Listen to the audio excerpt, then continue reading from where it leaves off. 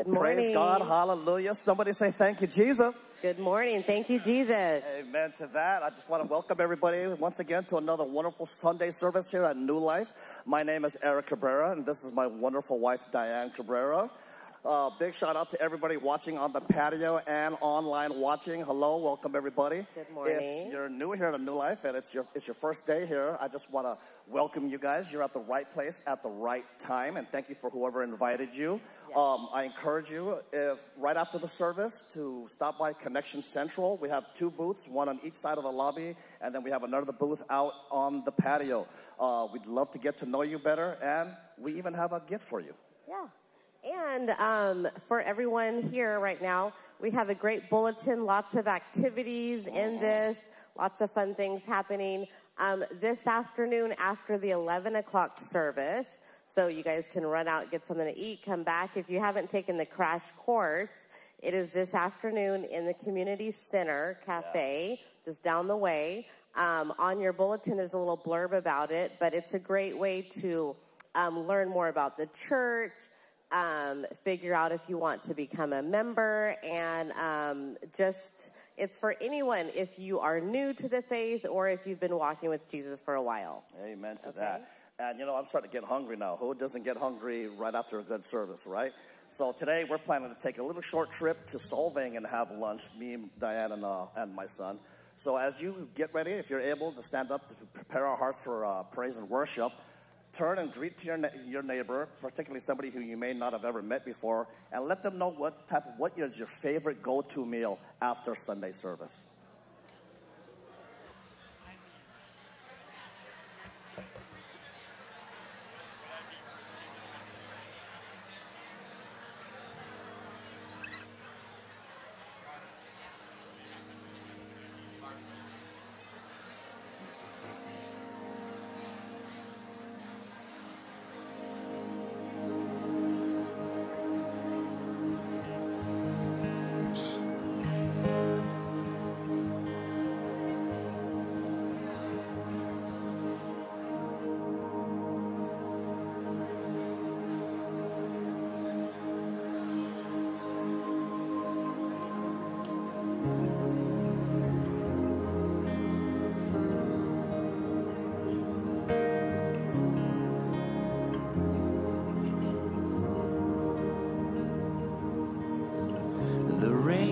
Darkness now has ended in the kingdom of light, in the kingdom of light,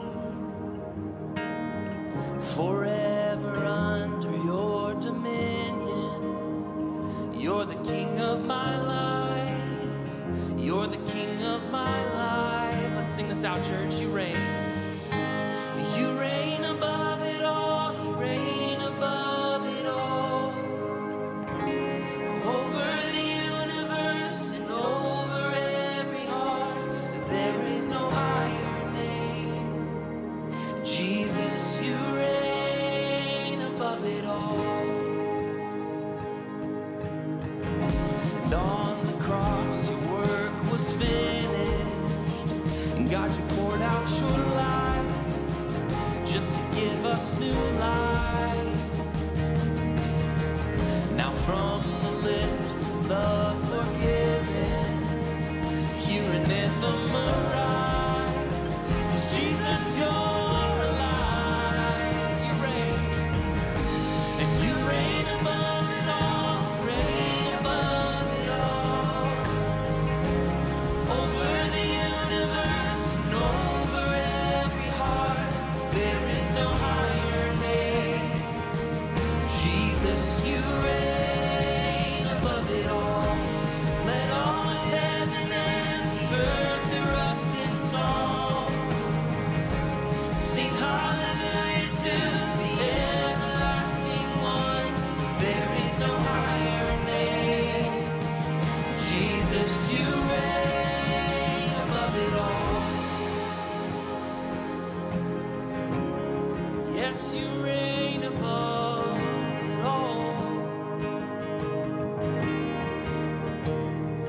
You sent the darkness running out of an empty grave. Now seated alone in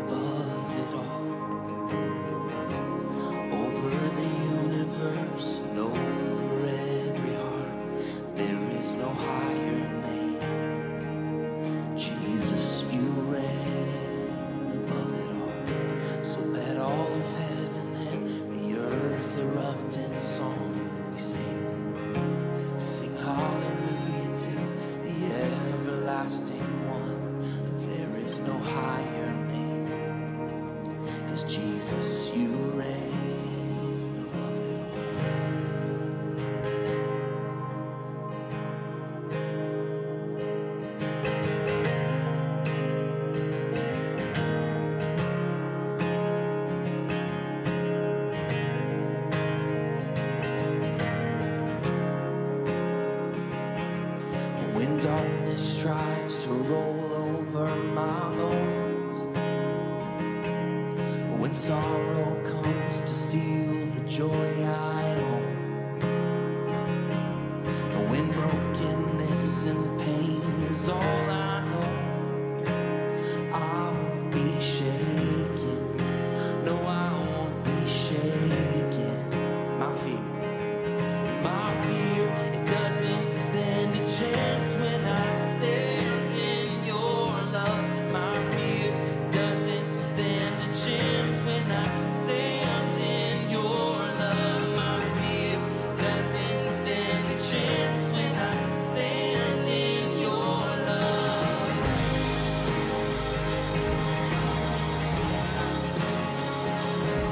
Well, shame no longer has a place to hide, and I am not a captive to the past. I'm not afraid to leave my past behind, 'cause I won't be shaken. No, I won't be shaken. We sing my fear, it doesn't stand a chance when I stand in your love. My fear, it doesn't stand a chance when I stand in your love. My fear doesn't stand a chance when I stand in your love. There's power that can break off every chain. There's power that can empty out a grave. There's resurrection power that can save. There's power in your name. There's power in your name. There's power that can break off every chain. There's power that can empty out a grave. There's resurrection power that can save. There's power in your name. The power in your name. My fear doesn't stand a chance when I stand in your love. My fear doesn't stand a chance when I stand in your love. My fear doesn't stand a chance when I stand in your love. Let the church sing my fear. My fear doesn't stand a chance when I stand in your love. My fear doesn't stand a chance when I stand in your love. My fear doesn't stand a chance when I stand in your love.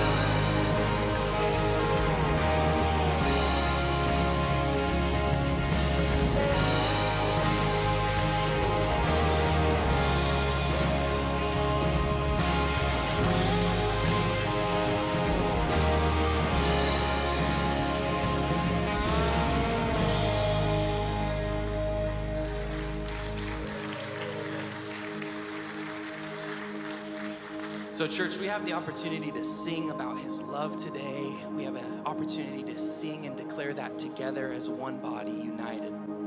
But as we continue on in this set, I just wanted to share this verse from 2 Corinthians 5:21. It says that he became sin who knew no sin, that we might become the righteousness of God. And let's just focus on that for a second. If you need to close your eyes, if you need to open your hands with a posture of receiving, to believe that, so that you would just believe and receive that he took on your sin, that you could become the righteousness of God. I just want to spend a moment in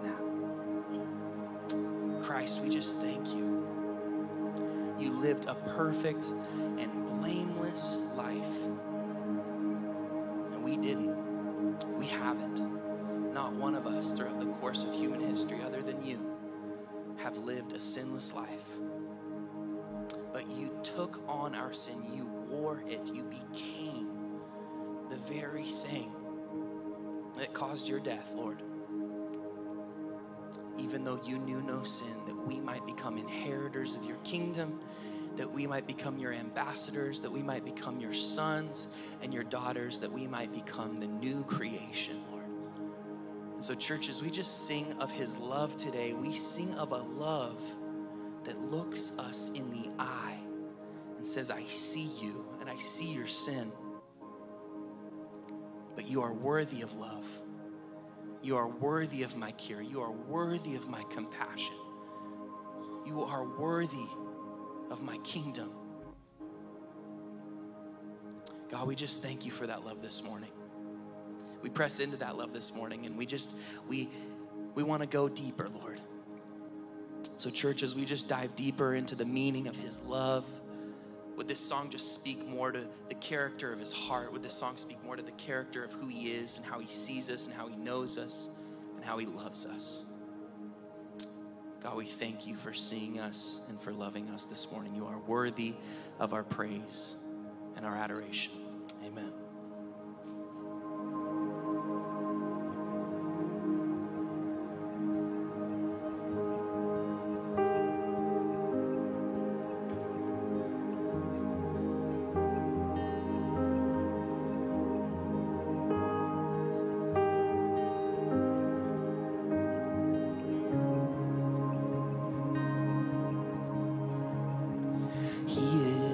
Jealous for me. Love's like a hurricane. I am a tree bending beneath the weight of his wind and mercy. And all of a sudden, I am unaware of these afflictions eclipsed by glory. And I realize just how beautiful you are and how great your affections are for me. And oh, how he loves us so. Oh, how he loves us. How he loves us so.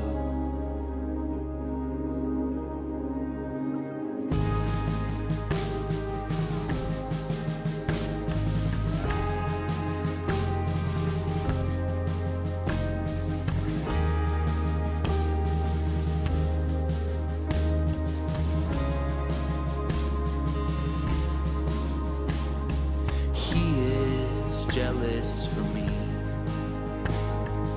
Love's like a hurricane. I am a tree bending beneath the weight of his wind and mercy.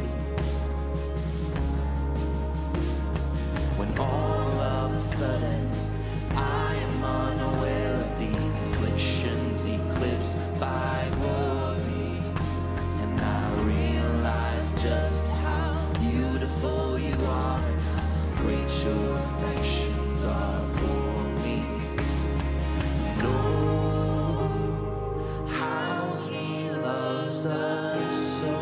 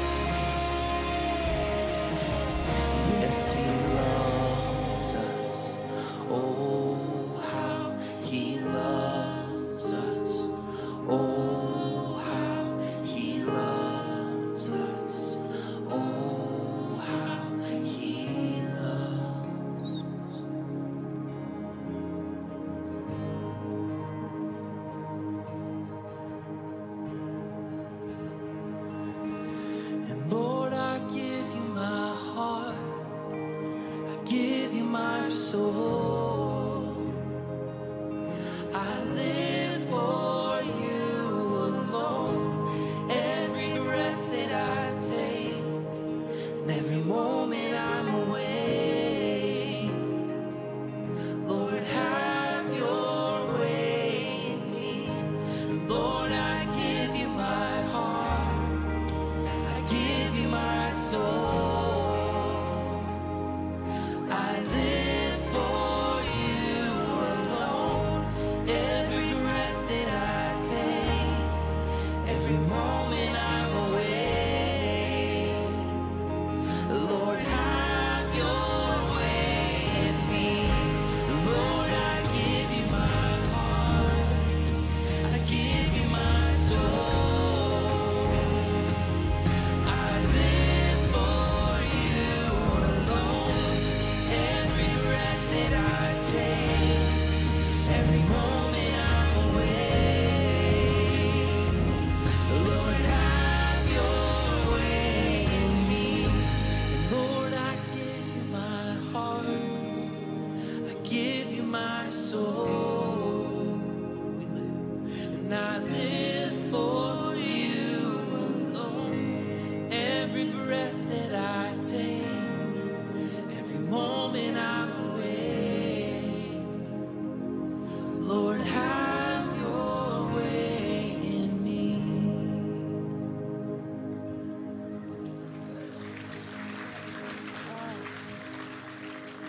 God, we love you. Thank you for loving us so well, God, when we are messy and when we are hurting, God, when we are grieving, God. Thank you for being there. Thank you for being for us and, God, and with us. And we just lift up this service, God. We just praise you. God, I just ask a blessing on those that are watching at home this morning, God, that they would know that you are right there with them, God, and you are for them and you see them. And God, would you just fill this place with your spirit, God. Oh, we are so thankful for you, God. In your precious name, amen.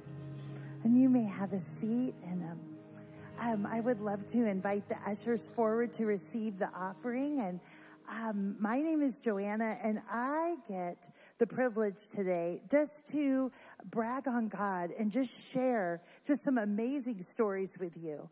And we're in, I think, the third week of our sermon series, just Beautiful Disruption. And I just love that title.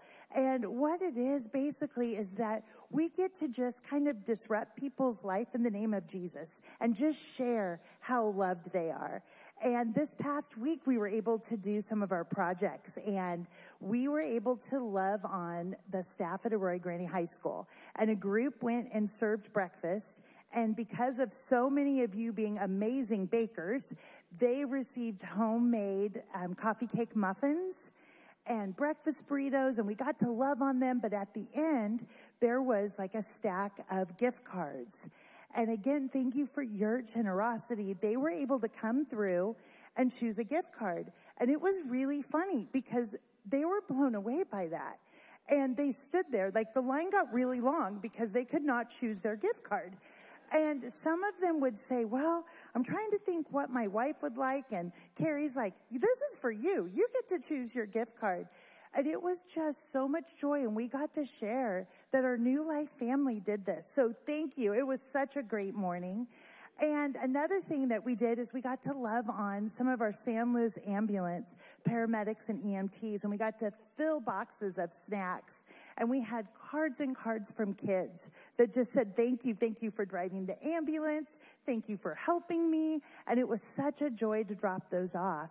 And one of my favorite things during this time is that we get to gather together to do these projects. And we're pretty big and we have different services, so y'all don't know each other, but when you come in the kitchen and get to pack boxes and get to serve alongside, that is so beautiful. And I just feel like it's such a great illustration of the hands and feet of Jesus. And so we have some opportunities this week as well. We're packing boxes again on Wednesday for law enforcement. We also have a work day that is going to be here on campus next Saturday at 8:30 in the morning. And one last story that I want to share is Pastor Nick led a prayer walk, a community prayer walk yesterday. And he's doing one of those every week during this sermon series. And they met in the village. And it was a good group, and they went around. But I had told him, if you have any stories, would you share with me? So I received this text in all capital letters, I have stories. And he shared a few, but one was two women were getting ready to leave and walking across that bridge and felt very, very led by the Holy Spirit to go back in to the little farmer's market where there was an artist there. And they went up to her and they asked if they could pray with her. And she said, oh, yes, and had just shared she was just diagnosed with breast cancer. And they were able to pray with her. They were able to exchange phone numbers and a way just to love on her. Like, I know, I always say this wrong, but as Pastor David says, come on. Like, that's amazing stuff right there. And I'm so sorry, I do that so badly. But that's just, it is such a great opportunity. And if you would like to be part of his next walk, I believe it's this next Wednesday, come to the connection counter, go online. We would love to give you information about all of these. And I was thinking beautiful disruption. Sometimes we need our own beautiful disruption, and just be reminded that we are seen, loved, and known by God. And there's a way every weekend. We have these encouragement walls here inside the lobby. We have one out on the patio. And our card team spends the week praying and seeking God's heart on how to write these cards and who they are for. And I invite you, if you have not gone by and taken one, I promise there is one for you. So I walked by this morning and I was like, okay, God. And I see this one, serves in a ministry. Well, that's me. So I decided I would take this card out and read it. And it is full of so much encouragement and God's heart. And it says, you are such a blessing to this church family. I think it might be easy to write off the importance of your role, but God uses all of us in different ways, but each part of the body has its role to make everything function as it should. Let this card be your reminder. How good is that? And it gave a verse. And I just wanted to share this verse with you as you prepare your heart for what God has for you. And it's 1 Corinthians 15:58. So my dear brothers and sisters, be strong and immovable. Always work enthusiastically for the Lord, for you know that nothing you do for the Lord is ever useless. Hey, so last week we had Pastor Jared preach. And Nick, don't go anywhere, because last week he preached on announcements. And yeah, I'm serious. So he preached on announcements last week, and which is awesome. We will always want to be able to announce the gospel. But last week there was an announcement. I wasn't here to do this, but I wanted to I wanted to make an announcement. And Nick, do you have anything that you want to share with us? I don't know. No. Nick and Molly got engaged last week.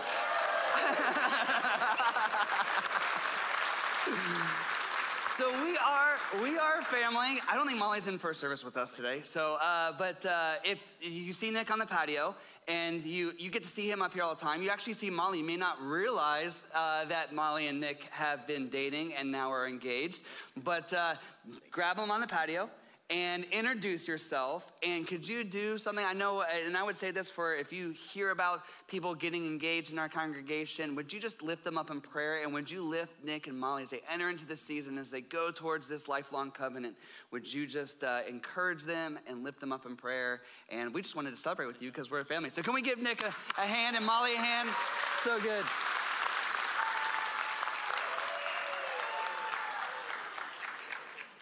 I'm going to pay for that. I'm just telling you, I'm going to pay for that. So, but so good to be with the family of God. So good to move from the scattered community to the gathered community and to begin to study God's word. So if you have your Bibles, I want you to open them up to the book of Acts. Acts is in the New Testament and follows the Gospels. You have Matthew, Mark, Luke, John, which is kind of confusing because Acts is actually a continuation of the book of Luke. They tossed John in there to get all the Gospels in one area, but then after the book of John, you have the book of Acts, and we're going to be in chapter 4. We're going to begin here in a moment in verse 32. And as Pastor Joanna said, we're working with this idea of a beautiful disruption, that when the Spirit moves upon God's people, that he not only has a beautiful disruption in our own lives, but that disruption in our lives creates an opportunity for us to be a beautiful disruption in this world, to remind people that God's kingdom has come and that his will is being done on earth as it is in heaven. And so in Acts chapter 4, we get one of 3 summaries that happen about what the early church looked like. And there's some characteristics that are found in all 3 of these particular, all 3 of these summaries. One is that we discover that the powerful preaching by the Holy Spirit and how people are learning and growing in their understanding of God's teaching and what's happening. We begin to understand that part of what the Holy Spirit does is he creates an atmosphere of hospitality. That all of a sudden that there's space and this new community, this new thing that God is doing, these individuals are creating space for individuals to come and experience the graciousness of God. And a lot of times that the people that are coming into contact with this new community where Christ is King and Christ is Lord, that they don't think like these new believers and they don't act like these new believers, but they're interested in what's going on. And so they're asking questions. And we see this when Paul goes to Mars Hill, and we see this when individuals like the Ethiopian eunuch are engaged, and all of a sudden people who maybe didn't think like Jesus all of a sudden are intrigued about what this Jesus community is doing. We hear about the care that is happening in this community and the prayer that is happening. And also one of the things that we learn about is the generosity within this community. We begin to learn about how this particular community began to share with one another and those in need, and there was just this outpouring of generosity. And I began to think about this as I was preparing for this particular text, and I thought, man, what's the source of this disruption of generosity? What is actually the source of this disruption of generosity? Because I know that the Sunday school answer is, you can turn to somebody near you and say it. Turn to somebody next to you and say, the Holy Spirit. Like, we could save ourselves 35 minutes right now, right? You could just go home. Because like I understand that at some level, the source of this generosity as it relates to this early church in the book of Acts. But I wrestled with it because I've met people and you've met people who have no relationship with God and really don't understand Jesus things at all. And they are incredibly generous people. And I've actually looked it up. I began to look up kind of who are the most generous people in the United States. And I don't know their relationship with the Lord. I'm not making judgment on individuals. But there definitely were some individuals on that list that I'm like, I'm not sure that they're a Jesus follower. I mean, just based on like lifestyle and maybe some things that they've said, I'm not sure that they're a Jesus follower. And yet they're one of the top 10 most generous people in our country in terms of giving away and what they're doing. And so I'm going, all right, hold on a second, God. Like, as I'm reading this, there seems to be something that should be different. And there was definitely something that is different in the early church about what their generosity looked like. So I began to ask myself, what are the things that disrupt our lives and cause generosity if you're not a Jesus follower? And I began thinking, and I began to read and I began to listen to some individuals. And I'm like, oh, okay, here's one thing, karma, right? Like, if you're not a Jesus follower and you're just kind of like going throughout this world, like one of the things that people who aren't Jesus followers say that causes them to be generous is this idea of karma. And so they kind of put generosity out into the world so that they can receive something back. There's this kind of flow that they think about. And I'm like, wow, Lord, I think sometimes that seeps into the church. And I think that sometimes the reason that some of us operate in generosity is because we want to put stuff out there so that we receive back. And we wouldn't say that out loud, but it's like, all right, Lord, here you go. Okay. Right? Like, what are you going to put back into my hand, right? Like, how are you going to bring this back to me? Now, what I'm reminded of as we go through these types of things is that there is always an element of truth. right? So scripture does talk about sowing seed, right?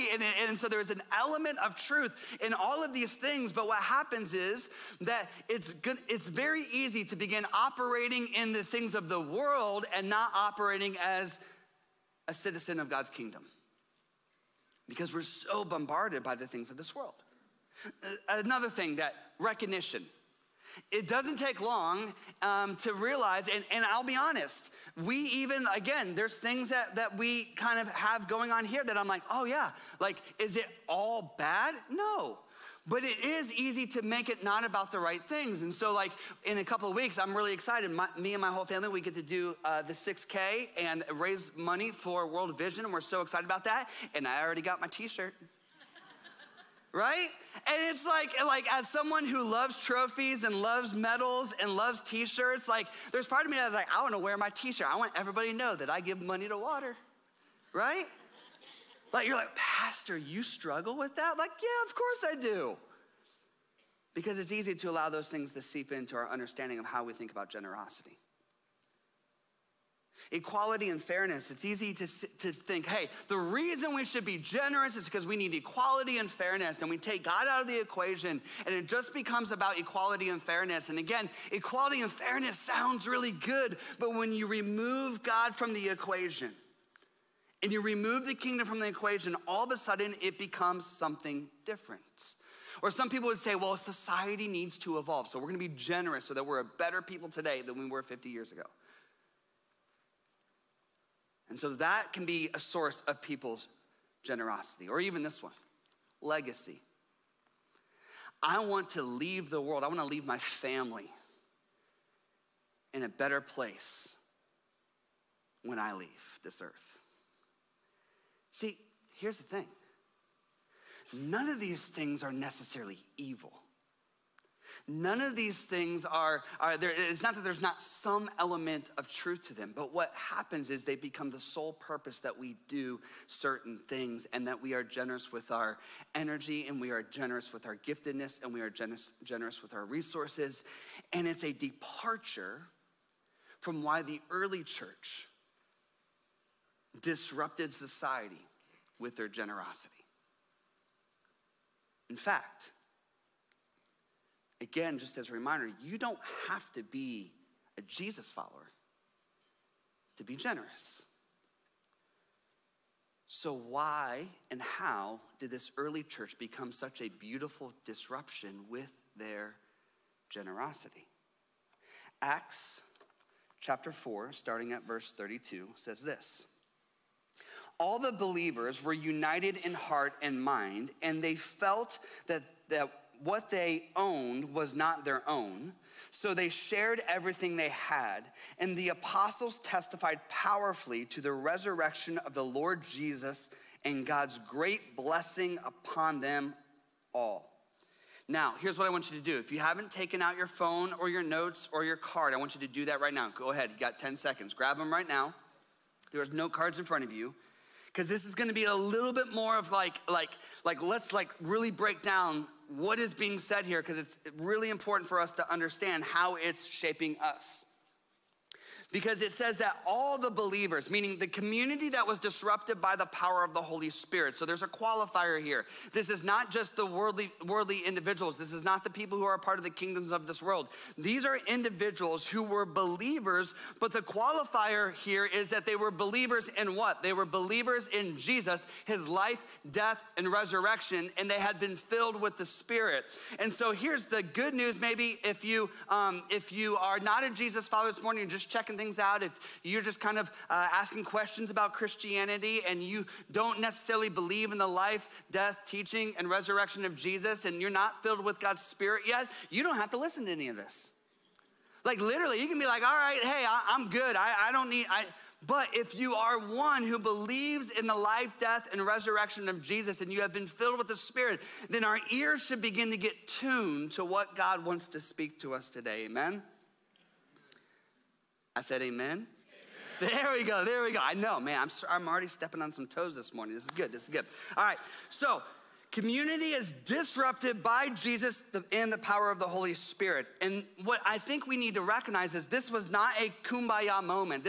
I think sometimes when we think about the early church, we're like, oh yeah, they just sat around, they held hands, and it was kumbaya, my Lord, kumbaya. If you don't know that, look it up on Google, it's okay. But this is kind of the mindset that we sometimes have when it comes to this idea of all the believers. But again, the lives of these believers were not just somehow miraculously just at peace with one another, and they didn't just start responding this way. They believed in Jesus' life. They believed in his death and the forgiveness of his sins. They believed in the resurrection, and they believed and had experienced the power of the Holy Spirit in them, and it changed everything. And church, that is our heartbeat of this beautiful disruption throughout this entire series. We will never be a beautiful disruption in this world if God hasn't transformed our lives.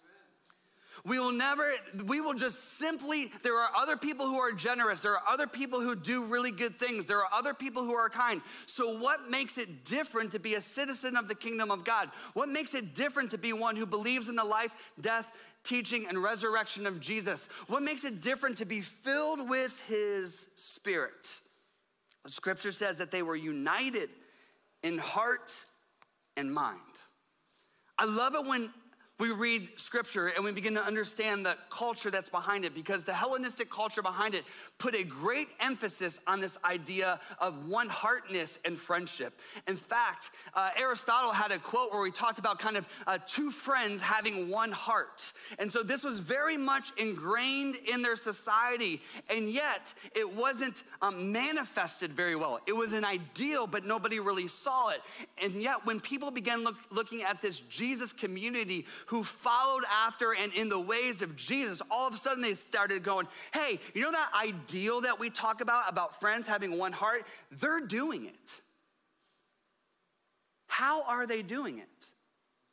How are they gathering together? How are they living into this idea of one heart? And I think when we look back on that, we're like, okay, this is what we got. We got to have one heart and one mind. So we need to work really hard in order to have one heart and one mind. But there's another fascinating thing about this passage. The English word at least the New Living Translation, your translation might have the word soul in it, but in the New Living, you notice that it says they have one heart and one mind. In other translations, it says that they have one heart and one soul. And when we read that soul, that the original Greek that's translated soul is the word breath. The other place where we read about this idea of breath is actually in the beginning of the book of Acts, other places as well. But when the Holy Spirit comes upon these individuals, it's breathed on them.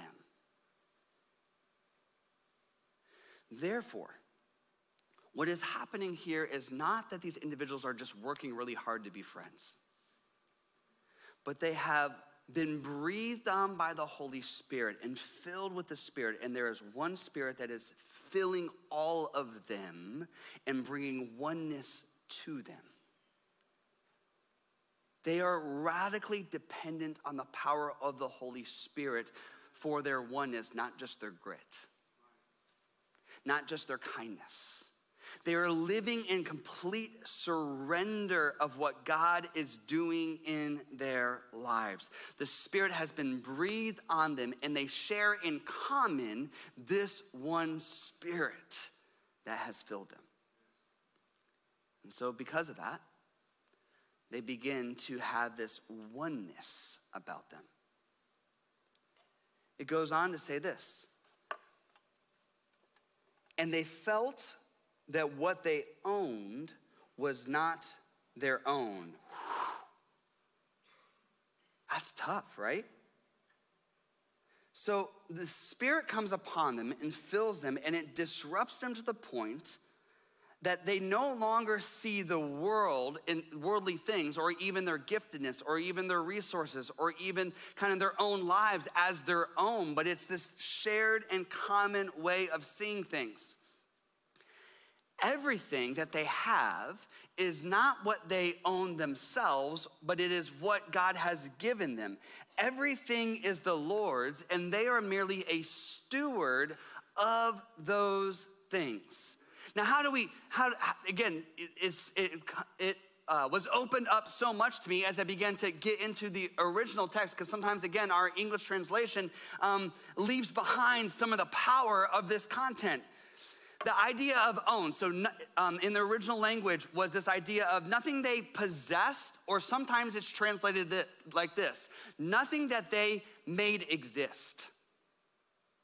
So think about this for a moment. How easy is it for us to look at our lives and say, I made that exist, and I made that exist, and I made that exist, and that's mine, and I bought that, and I did that, and I did that, and I did that, and I did that? This was convicting to me, folks. Because when I'm reading this, it says, nothing that they owned, nothing that they possessed. They saw nothing that they had as something that they made exist, but they saw it as all things that existed because of what God had given them. Amen. It wasn't theirs in the first place. They had this radically different idea. And sometimes when we think about generosity, we think about it in terms of, hey, here's what I have. Now I have to determine what I am willing to share with others or give away or to be generous with. And in reality, the early church didn't see things that way. What they saw was, all that I have is the Lord's. Lord, tell me how to use it. Tell me how to use it. It says they shared everything in common. In fact, in the original text, again, it uses this word koina for this idea of kind of this common or gathering, but they shared everything in common. And I love that word common because it recognizes that there are things that are needed in the community, but it also realized how they viewed it. They viewed it as common. They viewed their stuff as common. Not sacred, not idols, not things to hold tacitly to, but things to hold loosely in their hand and say, this is common. My giftedness is common. I'm not special because I'm gifted in this area because somebody else is gifted in another area. I'm not special because I have this and somebody else has that. This is all just common stuff to be used for God's glory. And I begin to think about this. I'm like, man, the world largely is generous. If you even go back to the most generous people that are in the United States, the world is largely generous based on their extra. On what they have that's extra. And so it's based on their income. If you have enough income, then I can be generous. If I don't have enough income, I can't be generous. If I have lots of giftedness, I'll be generous with them. If I don't have a lot of giftedness, maybe I won't be as much generous. If my gift is really high, I'll be generous with it. If it's kind of a medium gift, then I won't be as generous with it. And the scriptures are like, no. It's all the Lord's. So how do we live into this reality that everything is the Lord's? Well, this is why they lived that way.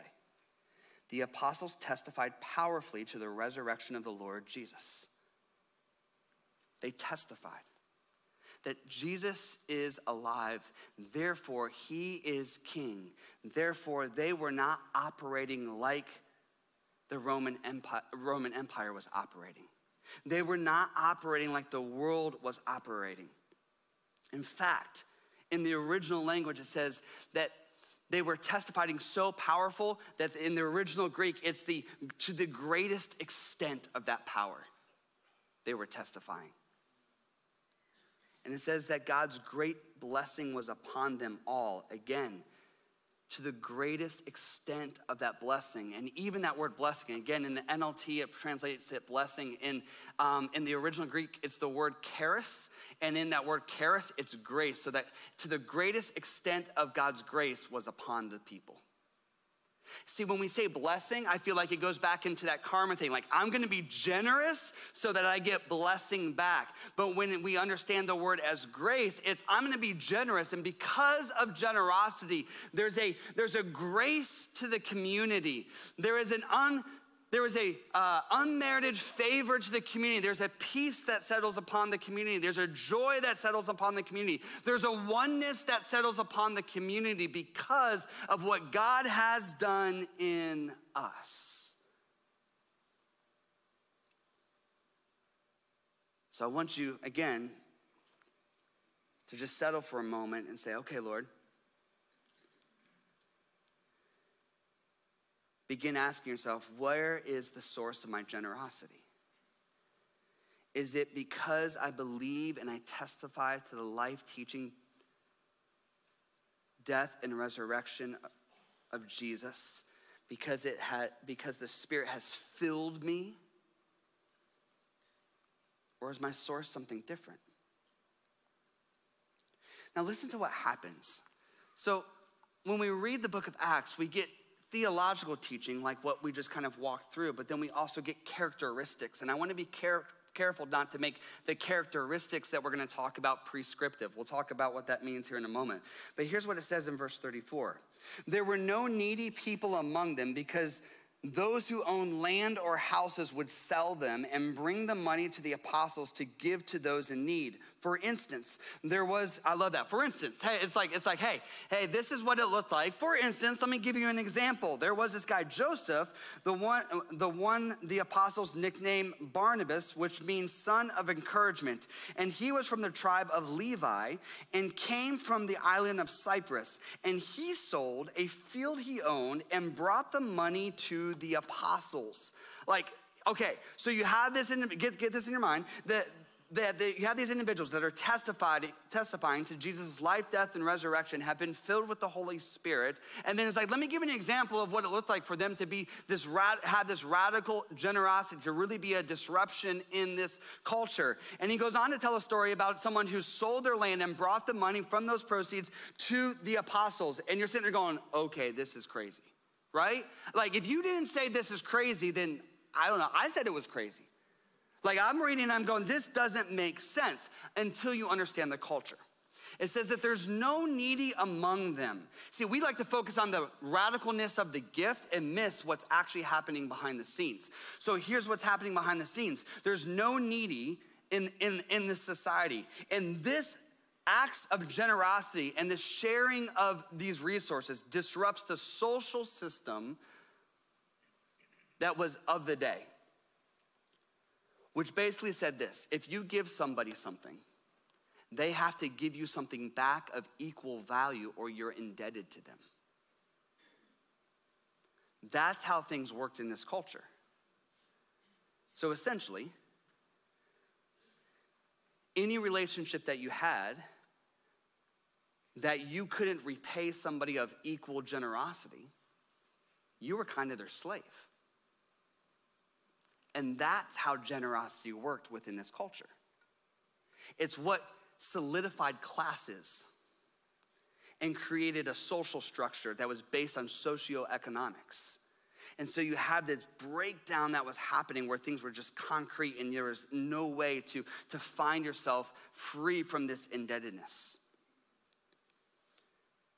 Verse 37, they placed it at the apostles' feet. It's a humbling act to come to somebody else and place your gift at their feet. In this culture, you didn't give so that you could place it humbly at somebody's feet. You gave so that you would have honor. And so, you have the disruption of this social statuses, and you have this disruption of how people understood generosity, all happening in this early community. This is radical stuff. All because they believed in the life, teaching, death, and resurrection of Jesus and were filled with the Spirit. So, go and sell your property. Like seriously, I'm reading this and I'm like, okay, Lord, like, what do we do with this? And like I said, I want to be careful here because it's not prescriptive. It is a description of what was happening with these individuals that were filled with the Spirit, that believed in the life, teaching, death, and resurrection of Jesus. But what I will say is this: Maybe. I don't know. That's the Holy Spirit, has to lead you in what that radical generosity looks like. But this is what I will say, and I want to make sure I say it how the Lord spoke it to me. Radical displays of generosity that cause people to question the oppressive system and social structures of their day create a beautiful disruption and demand an answer.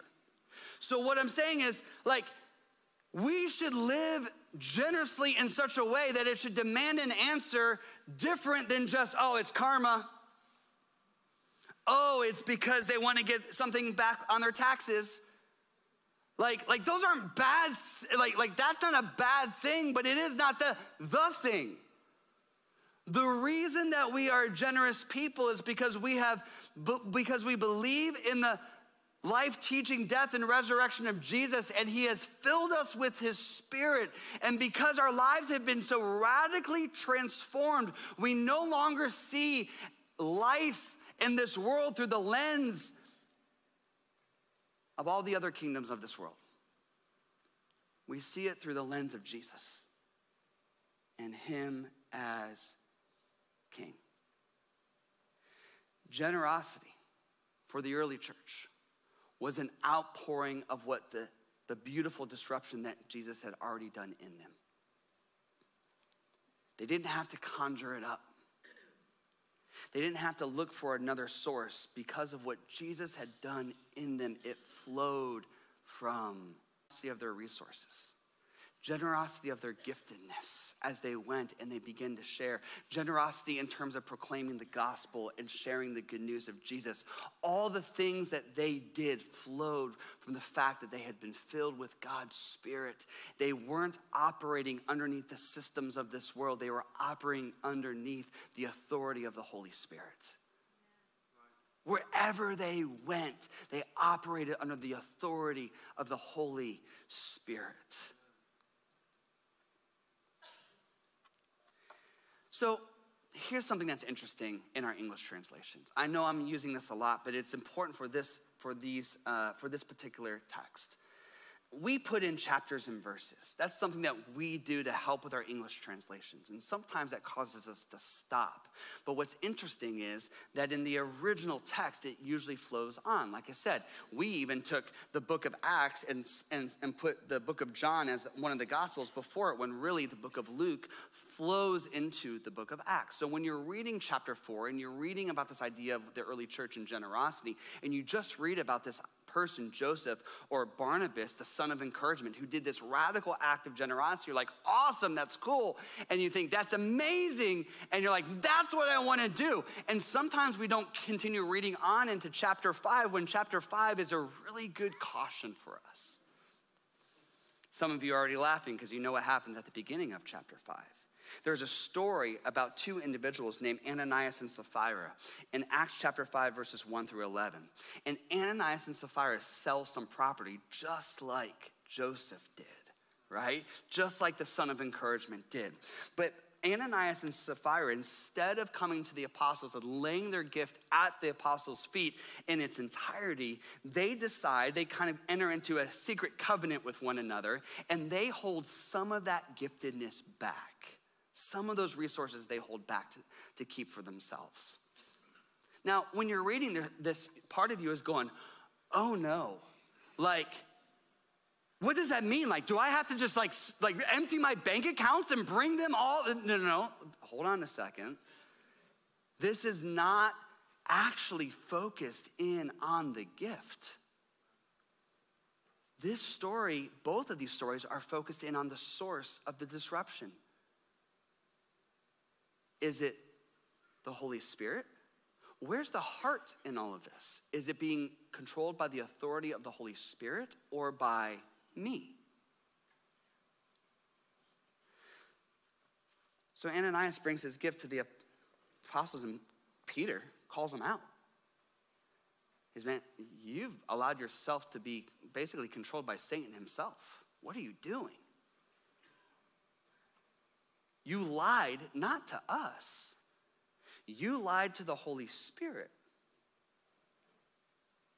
And then in verse 5, I think we get some clarity. Verse 5 chapter 5, verse 4, we get some clarity. It says, the property, this is Peter speaking to Ananias, the property was yours to sell or not sell as you wished. And after selling it, the money was also yours to give away. How could you do a thing like this? You weren't lying us, but to God. So what's the real sin here? What's the issue? To appear generous without God's disruption in our lives, without him being the source of everything. Generosity that would point to us instead of glorifying God.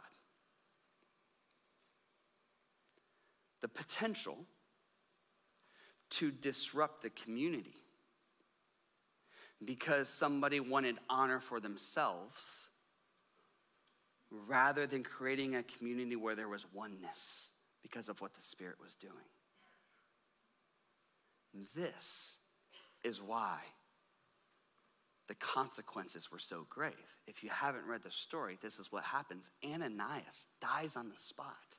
Then it gets even more cryptic because when Sapphira comes in and she's also questioned about it, get this is just like cryptic language, right? When she lies about it also, it's said to her, the same people, I hear the footsteps of the same people who took out your husband's dead body, they will take yours out also. I'm like, whoa,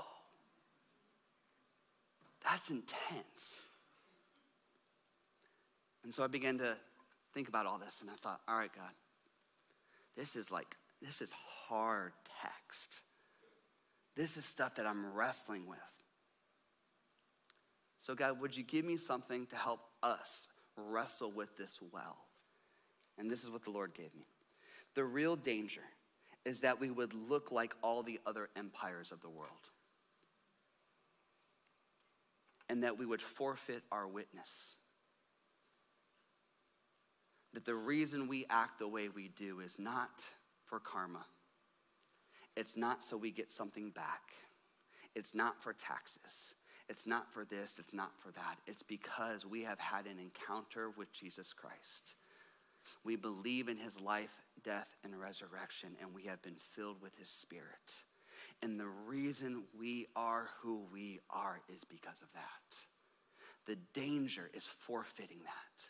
So when we are generous, whether it's here at New Life or with somebody else, I want you to take a step back and say, hey, God, how do I listen into you? How do I follow your lead and your authority so that the witness that comes out of our generosity, the witness that comes out of going and doing these things, like going to the school and having these breakfasts, the witness that comes out of caring for the law enforcement, the witness that comes out of going into our community and caring for the poor and having a pantry, the witness that comes out of this demands an answer, and the answer is because we are people who believe in the life, teaching, death, and resurrection of Jesus, who is the Son of God, and we have been filled with his Spirit.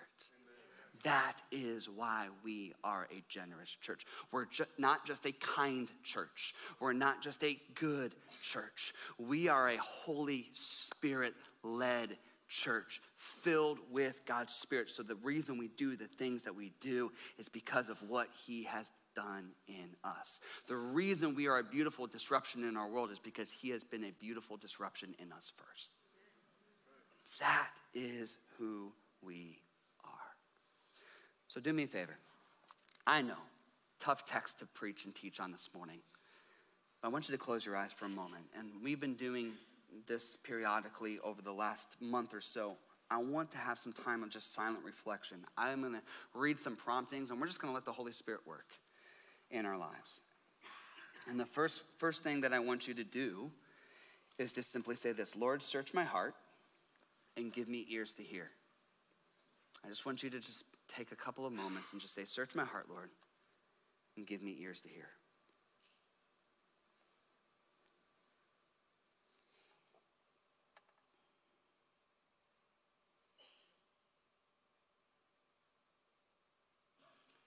And then I want you to ask yourself this: what or who is my motivation or my source for generosity? What or who? Is it really the Lord? Or are there some other areas that somehow seep in that I need you to deal with?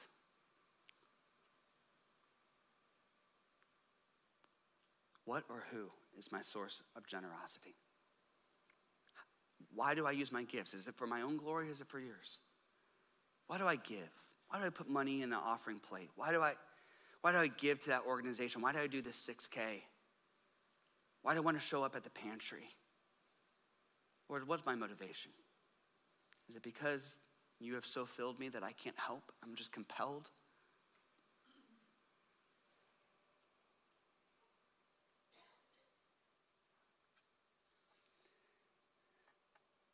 And then ask yourself this.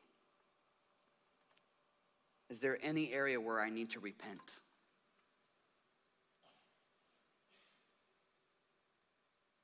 Guys, is there any area where I need to repent?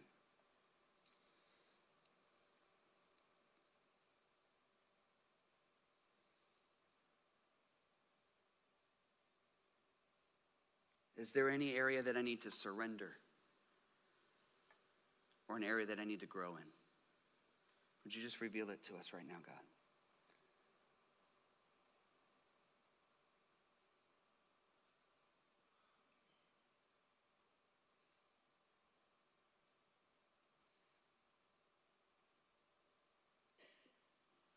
And then I want you to ask the Holy Spirit this. What's my next step? Is it to press into you more? Is it to express gratitude? Is it to act with guidance from the Holy Spirit? Maybe it's a mentor. Maybe it's for you and your spouse to share with one another, you and a friend group to share with one another what the Spirit's maybe stirring in you right now. What's a very specific next step that you could do when you walk out this morning?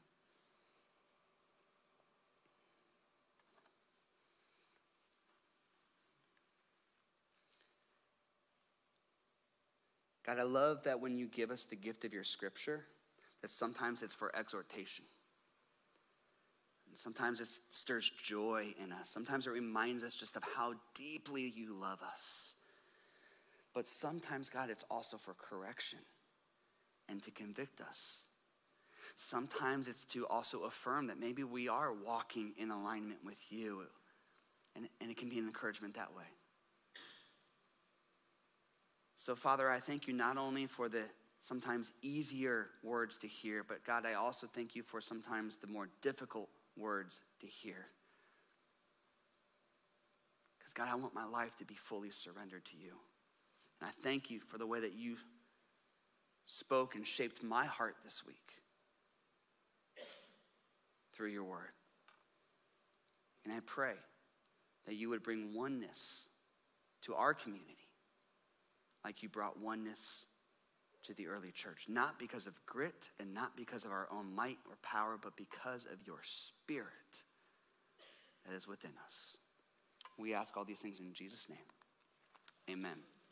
Would you stand with me this morning?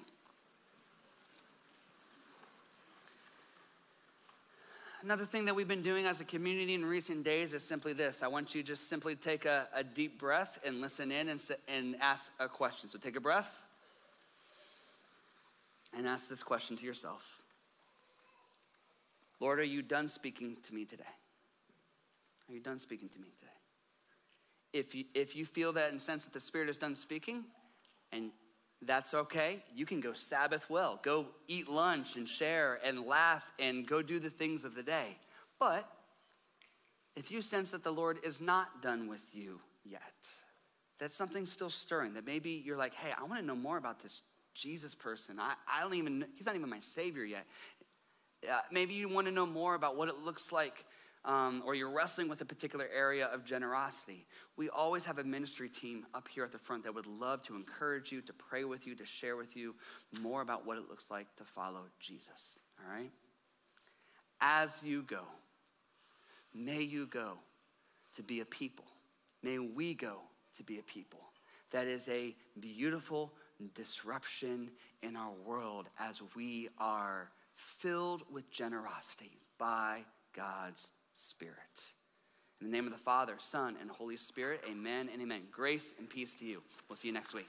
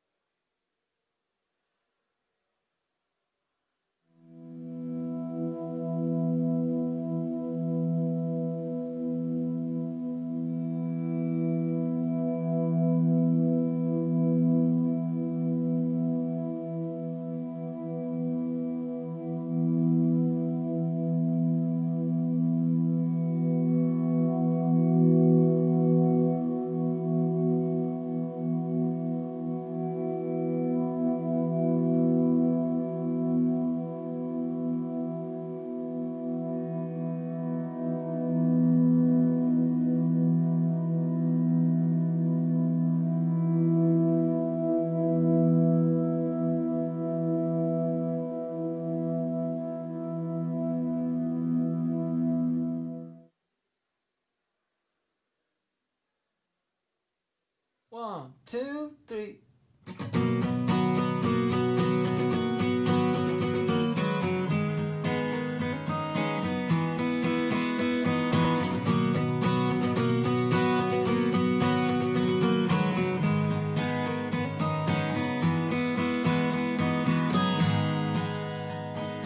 All things bright and beautiful you are, all things wise and wonderful you are. In my darkest night, you brighten up the skies, a song will rise. I will sing a song of hope, sing along. God of heaven, come down, heaven, come down. Just to know that you are near is enough. God of heaven, come down, heaven, come down. Oh.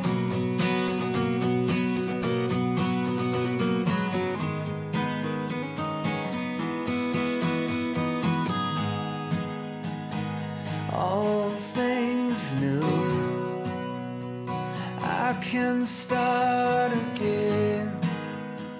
Creator God, calling me your friend.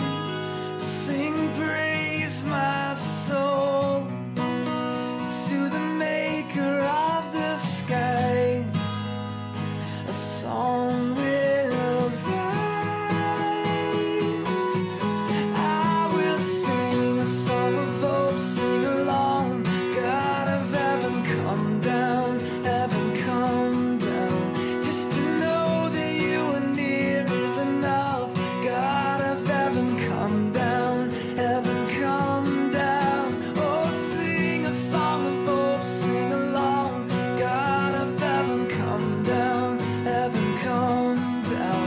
Just to know you and be loved is enough. God of heaven, come down, heaven, come down. Oh.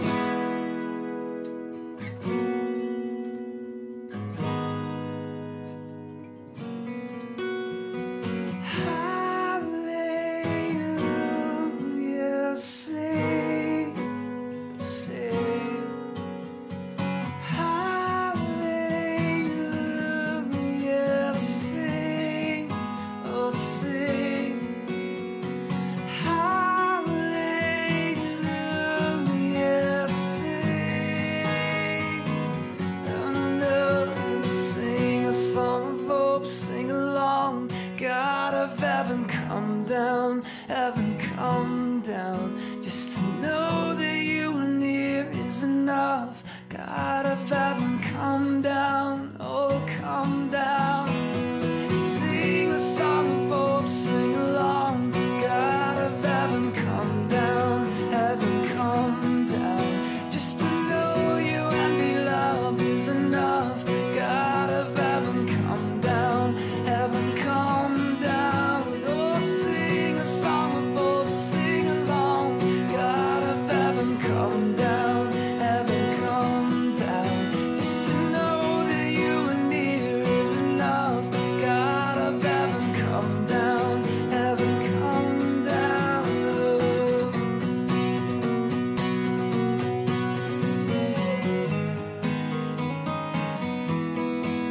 Heaven, come down,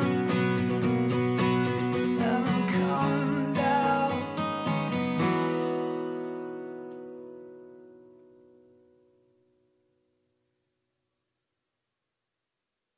This is the story of the Son of God hanging on a cross for me. But it ends with the bride and groom in a wedding by a glassy sea. Oh, death, where is your sting? 'Cause I'll be there singing, holy, holy, oh.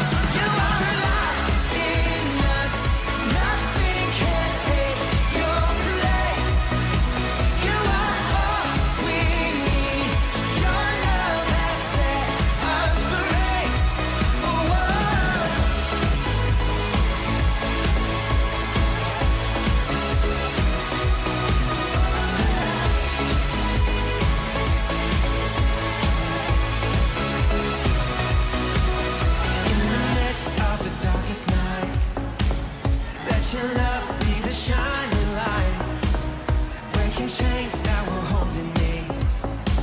You sent your son down to set me free. Everything of this world will fade. I'm pressing on till I see your face. I will live that your will be done. I won't stop till your kingdom comes.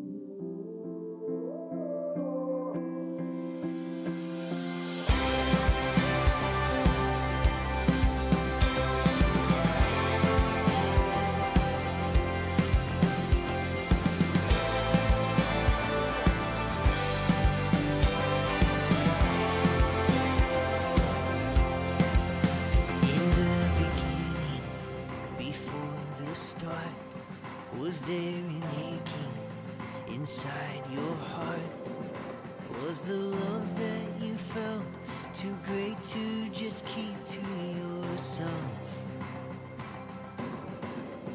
You called it good, you called us human, made in your image, made for communion.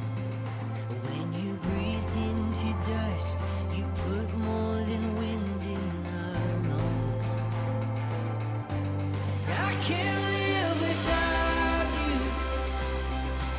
I can't live without you. The closer I get, the closer I won't be. I can't live without you. I can't live without you.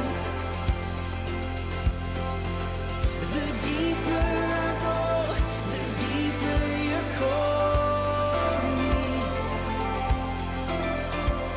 There in the garden, walking with you. No space between us, nothing to prove. But I started